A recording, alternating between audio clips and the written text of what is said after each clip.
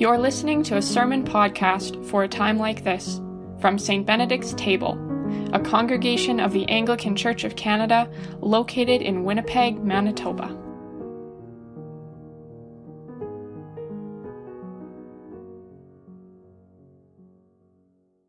We have a guest preacher this evening. You have just heard her read the epistle. Helen Holbrook has a long history with St. Ben's. In fact, going back to 2004, before we were actually in this building, just a small community gathering at St. Albans Church on South Osborne. In different ways, Helen and I have crossed paths in curious ways over the years. She is now the chaplain at St. John's College. I was the chaplain at St. John's College. I was also the chaplain at Marymount, and she became the chaplain at Marymount. And her parish where she serves as an honorary assistant is St. Paul's Church in Fort Garry, and I worked at St. Paul's Church in Fort Garry for 2 years, so we crisscross regularly and over the years. But I'm delighted, Helen, that you offered to step in during this time when Rachel's on leave, and we look forward to hearing you proclaim to us the good news. May the words of my mouth and the meditation of my heart be pleasing in your sight. We hear a lot about love in the scripture today. And interestingly enough, one of my first memories as a child, of course, in Sunday school, is that God is love. And our first reading, it reminds me of a song that I went to Convent of the Sacred Heart. I was a Roman Catholic then. And we would sing the song, "Christians, Let Us Love One Another." And we would be given candles. Yes, we were about 6, and they gave us fire. And we would parade up the stairwell singing this song.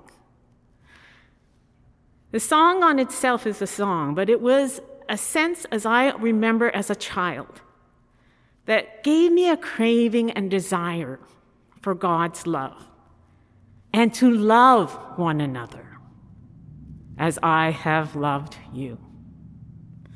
So this love in my own journey, and I'm sure in everyone's journey, has taken so many different forms and places. But what is this love? Of course, society is full of different images of love.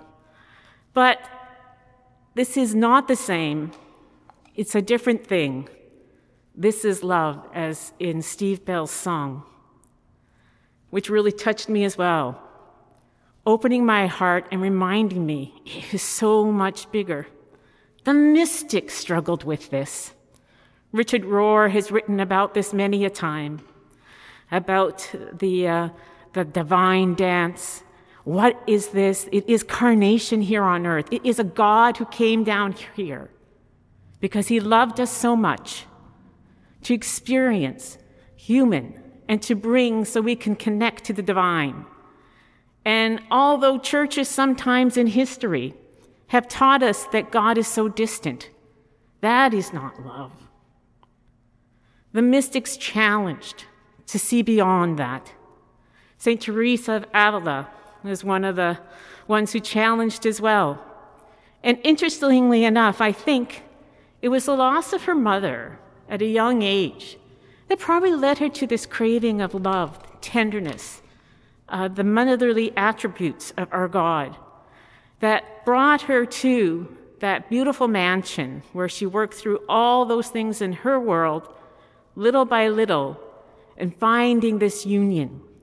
But this is the personal love that we talk about, that personal experience that encourages and empowers us to actually be part of that fruit that we heard about, to be part of the children of God, to see others as children of God, and to see God as love and to share that love. So if you really reflect upon your own lives, you know there's been these experiences, and they've come in different places, but it's according to your personality. This divine love relationship is according to who you are. For some of us, it's music. It could have been that jazz song where we just were swept away when we felt that intimacy. It could have been that Steve Bell song. It could have been a secular song. It could be the symphony. But we feel it and we sense it. In that movie Soul, there's that experience with the jazz singer is talking about where he gets into that space where the space where there's a rip between this world and the other. And he feels it. Such contentment and love. So we do have our individual experiences of love. And of course, today we're remembering Mother's love and how that love can inform us, because that is where our relationships teach us about God and love. It is our parents. And although sometimes a mother's love is not present, as is with St. Teresa of Avila, there is a greater love that can be there for us. So how do we live out this love? And again, I suspect some of you are not even aware that you already have. I'll give you an example. When Jesus says, I'm treating you, I'm no longer the teacher, right? And that you are my friends. There was this doctor at one of the hospitals I worked at. And of course, this family was having a hard decision. It was an end-of-life decision. They had to decide that they couldn't tube feed their beloved mother anymore. He sat there for an hour and a half, but not in that position of doctor here standing and looking down. Doctor sitting at the side, listening to the whole story, echoing it back. He showed a sense of listening, empathy, and willing to take the time. And then I was so amazed by that, that he slowed down and was able to do that. And in the end, the family felt comfortable about the decision. And I said, wow, you spent all that time listening and empathy. And he said, how did you do that? I said, well, very simply. It's the only way I would like to be treated. Love thy neighbor. God is love. We experience love. We have to always work at this. It is a process. But we know what it is to be treated in love, and we know when we love. And in my work with palliative patients, or all patients, how do you get through this? I don't know. Something is moving me in that way.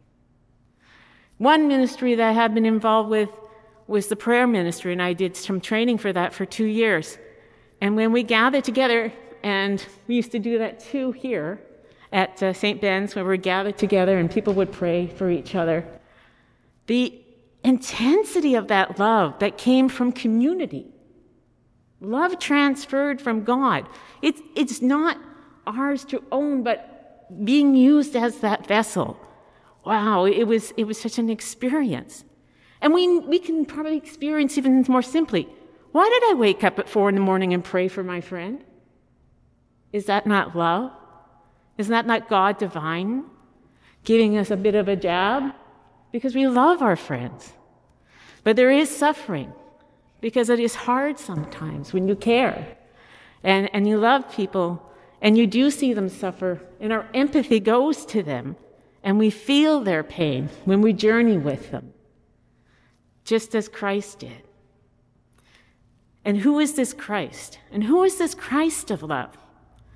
Well, that also is something. Remember, I told you that sometimes we have distanced ourselves or believed that God and Jesus is far away from us, because sometimes that's what it feels like. Well, that's not true, because who Jesus was can tell us a lot about what love is about.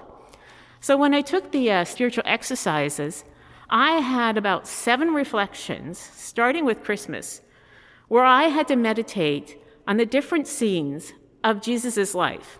Now, you use your imagination. In a sense, there's 30 years, though. Can we imagine who Jesus was growing up? He had great parents, and he had parents who taught him about faith in God. But as he grows up, who was he? And we can see that in the Gospels. The Gospels teach us what that love is. Jesus, very patient. He goes over things again and again for his disciples. The Jesus who is forgiving, because he is more than happy to say, hey, Peter, I'm here. And Peter knows, and he trusts that love because he knew him for that time. They knew this person loved him for what he is.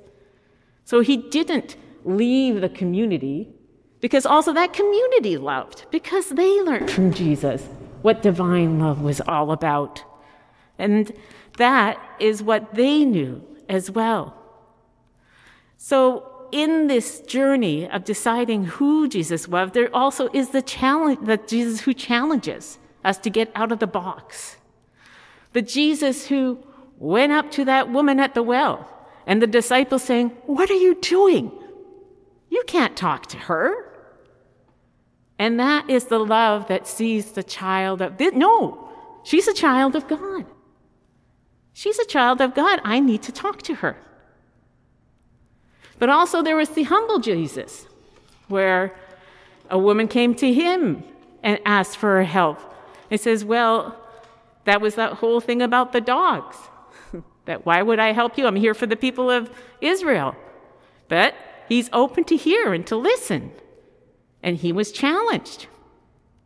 But because of love, he listened. It was not an assault on his ego that a woman challenged him.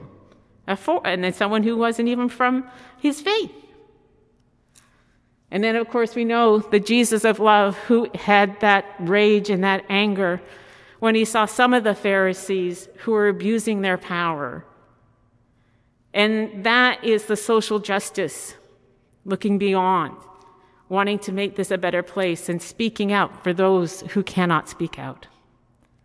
Jesus was not afraid to approach people who were suffering with mental health issues. He did talk to people living in the cave. So he is our example for love, and you can get to know him. And just like that doctor, he'll sit with you face to face, equal to equal, listening, being empathetic, as we are challenged sometimes by decisions or by behaviors. He's there and he's patient. No judgment. So may you take this time to reflect on this great divine love. This love that transposes the very physical, is personal, but is an invitation to share with this world. Amen.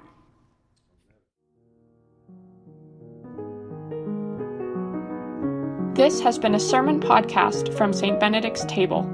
For information on our church, including further resources during these days of the COVID-19 global pandemic, or to provide support for our online work, visit us online at stbenedictstable.ca. Thanks for listening.